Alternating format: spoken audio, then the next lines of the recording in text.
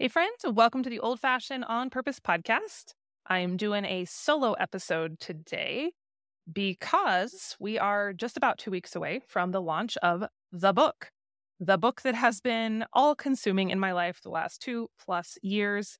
It's almost ready to be born out into the world.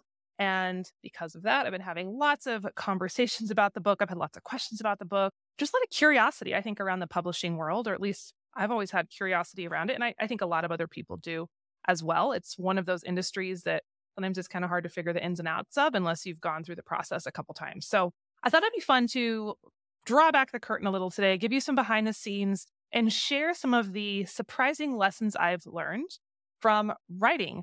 I'd say my cookbook, but mostly this most recent book. Just some revelations and thoughts I've had. And perhaps you've pondered the idea of writing a book of your own in the future, or you are in the process, and maybe this will be helpful to you. I know I always, when I look at my favorite podcast, anytime there's author chats or there's discussions about publishing, I always find those especially interesting. Perhaps that's just because I'm a nerd, but I don't know. I think a lot of you are nerds like me, so I think this will be a fun little conversation. Also, at the end of today's episode, I'm going to be telling you how you can get my full-length, complete heritage cooking crash course for free. Absolutely free. So don't leave too early. Stay till the end because it's a little bit crazy, the offer we're making, but I definitely don't want you to miss out on that. So without further ado, let's just dive right in. The 5 most surprising lessons I've learned in the process of writing books. So I think the first lesson, and I may have talked about this on previous podcast episodes at some point in time, but it's been a while. I think a lot of people don't realize how long the publishing process is. And by the time that a book finally hits bookshelves and gets into people's hands, like sometimes it was written years prior. I know when I signed my book deal for this latest book, everyone was like, oh, okay, so we'll have it, have it out in like 6 months. And I'm like, no, it'll be 2 years by the time you see it. So it's a very long process. And kind of how it goes, if you're not familiar, the first thing you do is you generally work with an agent and you create a proposal. And that can take many months because the proposal is not just a one-pager. It's generally pretty robust. You have to have your chapter outlines. You need to prove that you understand a concept that you're going to be writing about, and you have kind of proof that you can do it. Number one, that your writing is solid, and that you thought through it enough to have a really solid product. And so I know for my upcoming book, Old Fashioned on Purpose, we didn't rush this. We could have done it a lot faster. We kind of took our time and let some of the ideas just make their way into the world as they wanted to as we were putting this proposal together. But it was, I'd say, at least 6 months that we worked on that, my agent and I. We kind of threw it back and forth and collaborated on that. We had the outlines of potential chapters, and then I had sample chapters and little chapter summaries for every single chapter in the book. And that's not to say that, you roll into a relationship with a publisher and they're never going to change anything. In fact, they often change a lot, but they just want to see that you have proof of concept that you can pull this off. And so that, I think, is some of the most heavy mental lifting, is just organizing ideas. And any of you who create for a living, content creation, you write things, you make things, you know that just those foundational pieces where you're sorting through all the thoughts and all the ideas and turn them into really solid pillars or a really solid outline, that is the hardest work, I think, of any project. Give me an outline, I can flesh it in. I mean, not say easily, but smoothly or so. But man, when you're trying to just figure out and organize ideas, it's just a lot. So it takes a while. So anyway, we worked on the proposal. I think it was 30-ish pages maybe over the course of many months. And then you take it to publishers, and your agent, if you work with an agent, they'll set calls with publishers. And so we had quite a few publishers interested. And I had several days where we just talked to everybody in rapid fire, like Zoom calls, bam, bam, bam.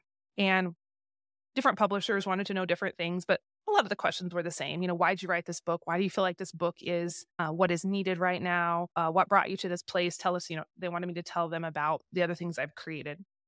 So we had those. Then about a week or 2 later, the publishers started to send in offers, and we got to decide based on offers and the publishers themselves who we wanted to go with. Then we agreed on who we wanted to have a relationship with and who would publish the book, signed a contract. And then I had 6 months from that date to write the book itself. So I believe, oh my gosh, my dates are getting fuzzy. I believe that was November 2021 when we signed finally that contract. And then I had from that day until May of 2022 to write the actual book. So I had my outline, which was great. And I had to kind of go back in with my editor once we had signed on the dotted line. And she kind of looked at the outline again, and we decided if we wanted to change anything. And I had 6 months to write it. So some of you are vaguely aware of that time frame because I went pretty much dark on social media. I didn't publish much. I think I stopped sending out email newsletters, stopped YouTube videos. So it's pretty intense, especially, if you're like me, and most of you are, you have other things to do in your life. You're just not writing 24/7. I have children and homeschooling and businesses. And so, yeah, it was fun. It was hard, but yeah, it was a process. Getting up early often. Sometimes to get up at 4 or 5 a.m. and write for a couple hours and then go do school with the kids and then come back and write some more. Christian really picked up the slack during that period just because I had to focus so much time on the writing. So I submitted that in May of 2022. Editor looked at it. She came back with some pretty substantial edits. She wanted things changed. So we reworked it. And I think it was last fall, so fall of 2022, when we kind of had agreed that, okay, the manuscript is where we want it to be. So you can kind of look at that timeline. It's the time when the manuscript was complete was almost an entire year prior to the book actually being published, because then it goes to copy editors and the printers, and we had to record the audiobook, and then there's marketing and sales. So there's just it's a really long process is what I'm trying to say. So if you are looking at writing a book with traditional publishing, know that you want that idea that you have right this moment to be something that you're still going to be passionate about 2 or 3 years later, or it's still going to be relevant 2 or 3 years later. So I think that was one of my biggest shocks with the cookbook, and, maybe not as shocking with this book because I've experienced before, but it's just a long process. Okay. My second revelation or surprising thing I learned from writing a book is how much writing helps you to think. I mean, I kind of knew that. I was aware of that, but especially with this book, since it wasn't a cookbook, last time it was all about recipe testing and photography. And this time it was really about breaking down deep concepts, distilling these concepts down in a way that makes sense. And I think, you have 80,000 words. I think that's roughly what I ended up with. Multiple chapters, 325 pages. And you have to make this stream of ideas that you have not only come together, but they have to flow from chapter to chapter, has to be logical and inspiring and engaging. And so all of the topics I wrote about were things I was somewhat familiar with already, right? It's a book about old-fashioned living. It's what I do every day. So it wasn't like I was researching a brand new topic, but I was absolutely blown away at how this process of writing this book over 6 months helped me to dig into these concepts and really grasp them more than I ever thought was even possible. And so it's honestly really inspired me as a homeschool mom or as a parent that I want to really focus on writing with my kids even more than I already was. Not that I expect them to go be authors someday, but I feel like if a child or a human or an adult can write well and write clearly, it shows that they are thinking well and thinking clearly. And it blows me away during the writing process, and I'm going to talk a little bit more about this in a minute, how when I first would put my ideas on page, they would just be kind of a jumbled mess. And that's I think how you kind of have to write. That's how I write. My first draft is absolutely horrifying. And if you try to make your first draft prettier or nicer, you end up sabotaging yourself. And so I have these ideas that I'm already familiar with. They're not new to me, but I would try to, verbalize them on the page, write them on the page, and it just was a disaster. And I just had to learn to train my brain to think about in a more linear way, in a more clear way. So I think that was a really awesome revelation throughout this process. It's made me feel very much more fond of writing than I was before, just as a life skill, especially as a homeschool mom. I also think this revelation makes me even more concerned about the advent of AI or artificial intelligence writing so much of, the words in our culture, and especially I see looking to the future, I see that taking over more and more. It's not that AI is always bad or wrong, sometimes it's really useful. But I think what concerns me the most is if we're always outsourcing the thinking process, then we're really robbing ourselves of the gift of ruminating on things and coming to our own conclusions. And I even see that now there's a lot of people using AI to write blog posts. and articles and books. Like this new thing is where AI writes books. And I'm like, no, no, no, because what happens, as a homesteader and as a businesswoman, back in those early years when I was writing blog posts every week, I was really grasping those ideas on a deeper level because of the writing. I was starting to understand the concepts more and more because I was going through the process of writing. And if we only outsource, then we're taking that away from ourselves. Is there a time and place for AI? Sure. But man, writing is magical. And I hope that we can hang on to that as humans so we can just keep expanding our own thought processes. Okay, my third revelation about writing a book, especially this time around, is how important it is to be concise. I don't think I won't say I was extra wordy with my cookbook, but I don't know. When I started to write the draft of Old Fashioned on Purpose, and especially I was working with my editor, I realized how many extra words I throw into sentences. And I think that process of working with experienced writers, I also had a wonderful woman named Julie who helped kind of pre-edit my chapters before I sent them to my editor. And she's an incredible writing coach, and she's a New York Times bestselling author herself. But just watching her edit my work was such a cool process. And you kind of have to let your ego go because, the first few chapters I sent her, she would come back, she'd send them back to me, and she's so sweet and so encouraging. But it was like completely red, like marked up, like so many red marks that couldn't even see which end was up. And I remember my daughter, Mesa, looking over my shoulder because I would, mark up her papers in school with my red pen, and she would see all the red on my word processor document. And she's like, holy cow, Mom, like, what is happening? And I'm like, see, like we all need people to edit our work and to correct things. But I realized that I put a lot of unnecessary words in things. And this whole writing process of this second book has been so good for me. And what I do now is I find I'll write something, like I'll write a draft of my weekly email. I put it aside for a day and I come back and I'll just shrink that down by sometimes 30% and just taking out extra words and just making sentences more clear.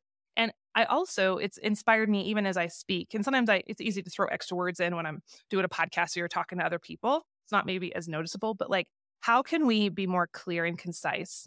And I think that makes us easier to understand and it makes our writing more impactful. So anyway, I don't know if there's any great takeaways there, but this latest book really taught me the importance of trimming and just keeping it as punchy and as to the point as we possibly can. And that kind of brings me to my fourth revelation. And I kind of already spilled the beans on a little bit, but just like editing. Editing is so important. And if you are trying to learn how to write better, or you want to try to write a book in the future, I would say if you can hire a good editor and have them mark up your work, put that ego aside, and let someone go through, like, you will learn so much. I think that was some of the best money I spent without this process was hiring Julie to collaborate with me and kind of to pre-edit, because I just learned so much from watching her go through my words. And I also think that's why books still have such an important place as tools for learning and tools for information, even though we have all the online information. Because books, in order for them to become a book, most of the time, they have been seen by many, many sets of eyeballs before they get to you as the consumer. And that, I just think, makes them better. Some of you remember my viral reel I posted about our TV fast last year. I think I might have referenced that on a previous episode, but I got a lot of pushback when I told people that we weren't watching TV for 3 months. And then one of the activities we were doing instead was reading. And I kind of thought that was maybe one of the most neutral things I could possibly say online. Well, it turns out it wasn't. And a lot of people were really offended by that. It sounds even just ridiculous to say it out loud. But several people were like, you are damaging your kids by only letting them read books. They need to get information online, which I could see there's some truth in that, right? It's nice to have Google to research different topics. However, what I find so much online is that information is weak, especially now, especially with AI and especially with like everything's just getting noisier. A lot of the stuff you find on websites and articles and different blogs, it's just like cheap information. It's not well written. It's not meaty. It's not in depth. It's just fluffy. I hate fluffy information. And even beyond fluffy, a lot of it's just poorly done. And so that's one thing I love about a book is it gives that information and those words a chance to be seen by many, many eyeballs and many, many people. And it's shaped and it's refined and it's clarified so it just flows. So I think that I don't care how advanced the internet becomes or how awesome, different platforms are, we'll always have a need to have our ideas kind of vetted by other people. And yeah, it was just a really powerful process to go through it so many times, even just self-editing. I would write the chapter and then I'd rewrite it and rewrite it and rewrite it. And this was all before my editor even got it. And it just has a lot of time to be refined. And I think there's something really valuable to that. So that was a cool process. Even if you're not going to write a book and you just want to become a better writer, go have someone edit your stuff. It'll sting a little bit. It kind of like we all think our work is our baby. I think a lot of the time we put a lot of maybe too much value in what we create, especially the first iterations. So it's a little bit like, hard on the ego when someone sends you back those first drafts marked up to death with red ink, but it's a really, really good thing. I think there's a lot of correlation to other things in life along those same lines. It's worth it to pay someone to coach you and mentor you. It gets you further along a lot faster. Then the fifth and final learning experience I've had from writing this latest book is I didn't realize how important pre-orders are to authors. I kind of knew that from my cookbook and we did some pre-orders, but this time I've really come to understand that they're really, really vital. And that's where you come in today. I have a favor to ask you as you listen to this episode.